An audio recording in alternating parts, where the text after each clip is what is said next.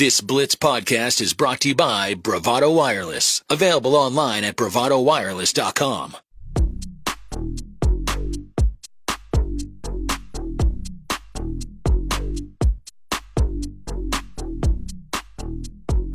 We want to hear from you right now. Text us at 918-262-5072. All right, welcome back as we approach the 2 o'clock hour here on the Blitz 1170, live from the Ike's Chili House studio, serving 4 generations of Tulsa since 1908. Stop by with your Chili Bowl ticket or your wristband for 15% off there at Ike's during the Chili Bowl this week. My name is Jeremie Poplin. That is Matt Hubbard. Thank you for tuning in this afternoon. Let's hit up the hotline and welcome in from the Oklahoman, Jacob Unruh, who joins us now here on the Blitz 1170. What's up, Jacob? How are you doing today, man?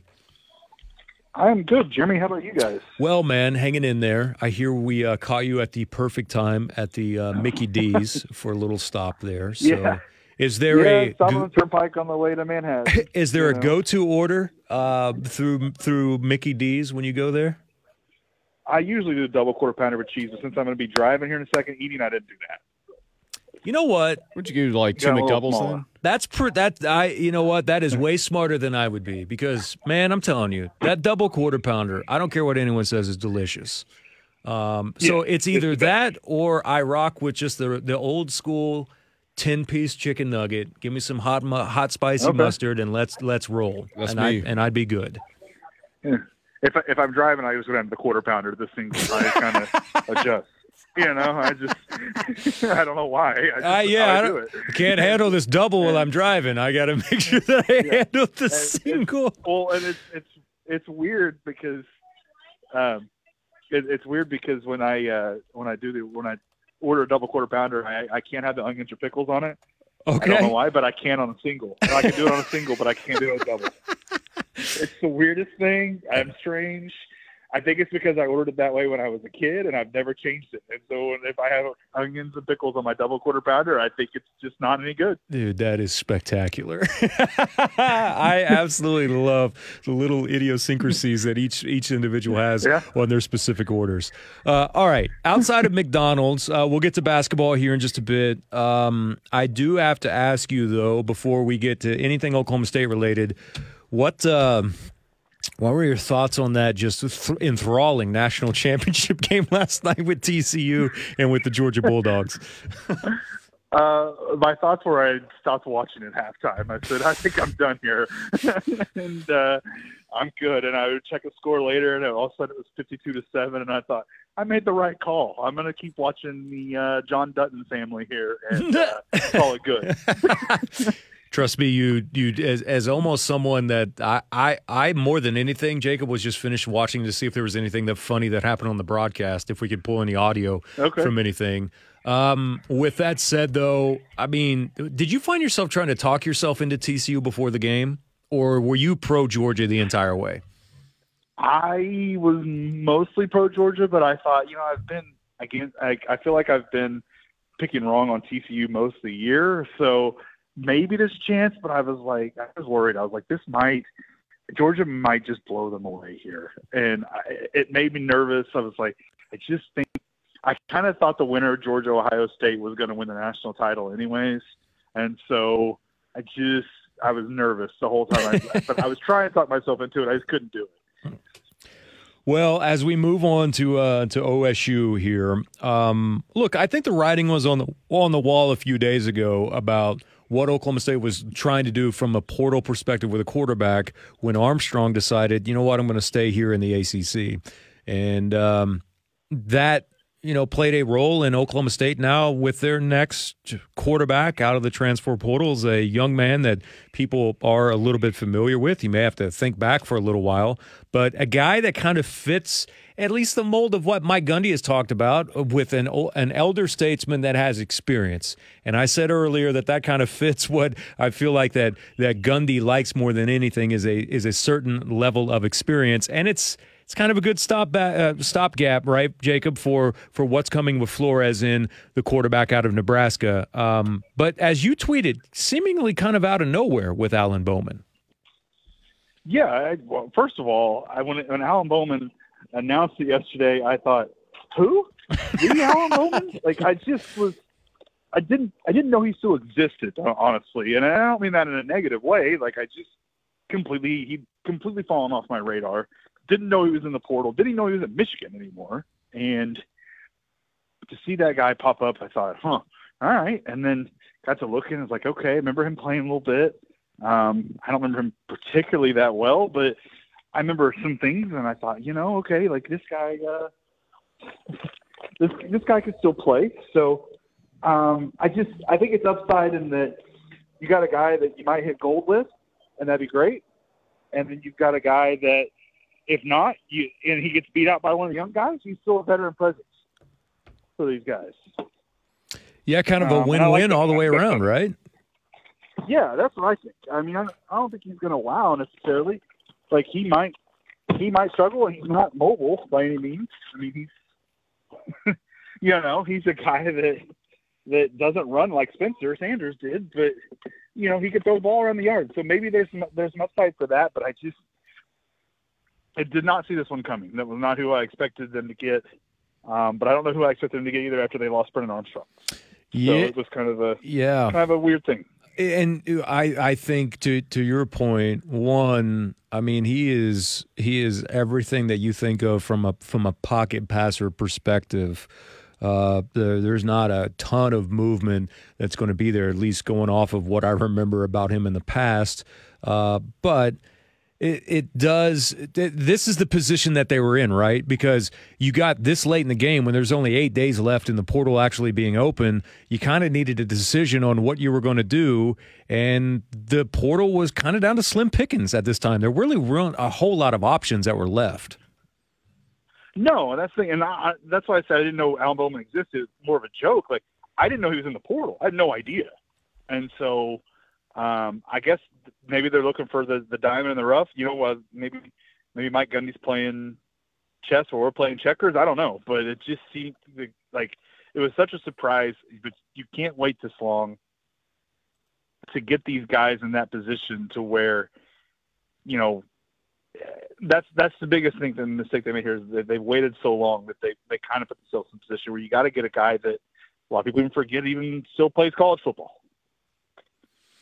Yeah, it is definitely going to be an interesting spring, that's for sure, with this team, and just to see how everything ends up wrapping up with the remaining days that are left in the portal. Got a D3 wide receiver as well to add on to this list, and then what happens with spring football. So as the page starts to turn a little bit towards more focus on basketball, at least we know who potentially is going to be the signal caller, the veteran there at Oklahoma State. So tonight's basketball game, which is a little bit of an earlier start, 5 o'clock right here on the Blitz 1170 with the pregame. Curious for your thoughts on Oklahoma State basketball off of the Texas loss. I know that you're down a very important player, but it also, in a weird way, feels like that you kind of let Texas get away with one at times. You held them to a point total that hasn't been done in a while. Like, very rarely do teams hold them under 70. Your offense didn't necessarily come to play, and I just felt like after that game, I felt, oh, man, that was a real opportunity there, even without one of your better players, to come away with a victory against Texas. It was a missed opportunity. They should have, if they could have finished late, they could have beat that Texas team. But, I think there's a lot of growth still from this team. I still look at it and think this team's really improved a lot in a lot of different ways, even offensively. It didn't look like it on Saturday, but I think, people tend to forget there's two teams playing sometimes. And Texas defense gave up 116 a couple nights before to Kansas State. But all the teams that Texas has played before that, including Gonzaga, only two, I think, had gotten into 80s on Texas before that, and it took overtime each time to do that. And so Texas defense isn't just a pushover. They just had a really, really miserable night against Kansas State. And obviously Kansas State's one of the hottest teams in the country right now, too. So I think there's a lot of different ways to look at this. Missed opportunity, I think, is the right way to look at it, because I think OSU can look at this later and go, crap, we should have had this game when it comes towards their resume time. But, there's still plenty of opportunities. Tonight's an opportunity to go out and knock off a team that's, red hot and everything, but I like where this team is moving. It's just a matter of can they finish these tight games late because they're going to have a lot of them. Boynton, for the most part, I don't know. I find the whole comments on Boone after the game fascinating, at least to me, because even Mike prefaced this by saying, "Listen, I'm usually pretty positive when it comes to talking about players in a public setting on this, but when he was talking about the Boone performance overall and how well that he played in the second half, like his response was, well, basically, yeah, but that's his 102nd game. Like he should be doing this to this point, right? And then had some other things that were following up. So is this a little bit more of, I don't want to call it a tone change with Mike Boynton on this, but you're starting to hear a few things here and there where it's not necessarily over the top sunshine pumper-esque from Mike Boynton when it comes to this point in the season? I think there's frustrations, and I think there's a little bit of urgency. I think from Mike, even with Caleb, I think it's a frustration because of the inconsistency throughout 4 years. But I also think there's a bit of urgency he's trying to deliver to the team too. Like, hey, they've got to start figuring out ways to win some games if they want to get in the postseason, and Caleb's going to be a big part of that. And so, I think the gloves are coming off a little bit in regard like that. Mike has upped the pressure the last month and a half, to be honest. And so I think that's what Mike's still overly positive and he loves Caleb. He really does. I mean, he's known Caleb for a really, really long time now, but I think he's just trying to push some buttons to get players to go a little bit further now to try to get into the tournament. Yeah, I think more consistency. I think more than anything else, because he realizes that there's an absolute window and a path here right now with how good the conference is and where his faith in his team is at, that they can get in on this. And he was asked about being more consistent on offense. They've been better on defense, but there's still this sense, and it reminds me, the only thing I can think of is back in the day, I remember some of Kelvin Sampson's teams at OU would go on these incredible scoring droughts where you look up and it'd be 7 or 8 minutes and they might have one field goal. Maybe not quite to the level with Oklahoma State, but there are moments where their offense just completely falls off of a cliff in stretches of games, and important stretches too. Yeah, and they've worked to solve that. I think the offense is better. But they all have those spurts the other day were so bad. They haven't had spurts quite like that this season. I feel like where they go 11 minutes or almost 9 minutes, without a field goal. But they've got to figure out a way to create offense somehow. The other day they ran the problem with the Texas defense that I thought was just as athletic, if not more athletic than OSU's team. And they're not going to run into that a ton because I still think OSU is one of the more athletic teams in the country. But Texas is too. And so I think they kind of got shut down with athleticism a little bit. And it's something they're going to have to adjust to. They adjusted and got better shots. They just didn't fall. And so I think we've seen some growth, but you're right. Those spurts, they've got to figure out a way to even – if they made free throws, the spurts don't look as bad. They missed a bunch of free throws the other day. But they got to figure out a way to create somehow to get the basket. And if you get Musa back, maybe that helps too because you got Musa on the rim and can kind of get some more help there too. But I like the way they played without Musa even. But I just, they've got to figure out a way to just not go through these long droughts. What is the latest on Musa and his status for tonight? We're not sure. I know he was progressing and he just didn't practice last week, so Mike wasn't comfortable putting him out there and he wanted to play. So I think the chances are that he could play tonight. Final one. Things don't get any easier at all in this conference, do they? I mean, this Kansas State team has shown time and time again so far this season that they are legit. They're a legit threat here, and you could make an argument that they might be the best team in the entire conference. Tonight's going to be one of those, hey, bring your hard hat and your lunch pail. We got to go to work because even on the road at Manhattan is just it's a hornet's nest walking into it. Well, yeah, and it's already been announced a sellout tonight, so it's going to be madness. And they're red hot. They're 14-1. They just beat a bunch of top 25 teams on the road, and so they're going to be red hot. But Marquise Noel is one of the hottest players in the country right now, averaging I think 25 points a game right now in Big 12 play. I think in 3 games, and just going crazy. And OSU's going to have to come and just – I think the defense is really going to have to carry the weight tonight, and they're going to have to find a way to get some buckets late. They will indeed. Jacob, safe travels, man. Thank you so much for jumping on with us here on the Blitz, and we'll check in again with you soon. All right, thanks. All right, thanks. That's Jacob Unruh joining us here on the Blitz 1170 on the road to Manhattan for the showdown this afternoon. Didn't ask him really where he was at. I know he was on the Turnpike, but he's got plenty of time to get there, I think. Yeah, he was on the Wichita Turnpike, so I feel like he's probably pretty close, right? I will say, and I've been there before where Jacob's at, you get that McDonald's. The thing about McDonald's, is it great for you? No.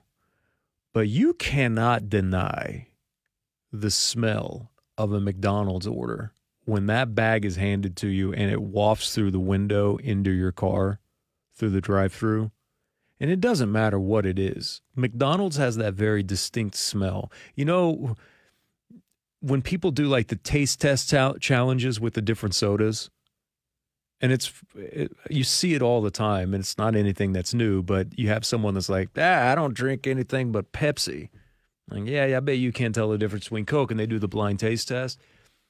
Dude, I'm telling you, I think McDonald's has such a distinct, delicious smell to it that it smells unlike any other when you walk in or you get the order through the actual bag in your car. So what you're saying is you can smell the difference? Like, yeah, I think so. I think and I don't eat there all the time, but it's still something that's just burned into your brain about McDonald's smell. Whether it's the 2 cheeseburgers, it doesn't matter if it's the Big Mac, it doesn't matter if it's the Quarter Pounder or the double. It's just very distinct. Oh, that's McDonald's smell to it. It's the fries. The fries probably have a lot to do with it. They do. And then you work there and you probably go home smelling like that every night. Because it happened to me. Worked at Mazzio's for 5 years, and there was a point where I was just done with pizza in general. Couldn't even, not even just the smell of it. Any of it. And not just like pizza in general, right? When you're around it for that long. Could you eat pizza like once a week now? I mean, I could. I'd choose not to. Well, yeah. No, I'm just saying, has your love of pizza returned? Yeah, pizza is delicious and will always be delicious. But during that stretch, it was...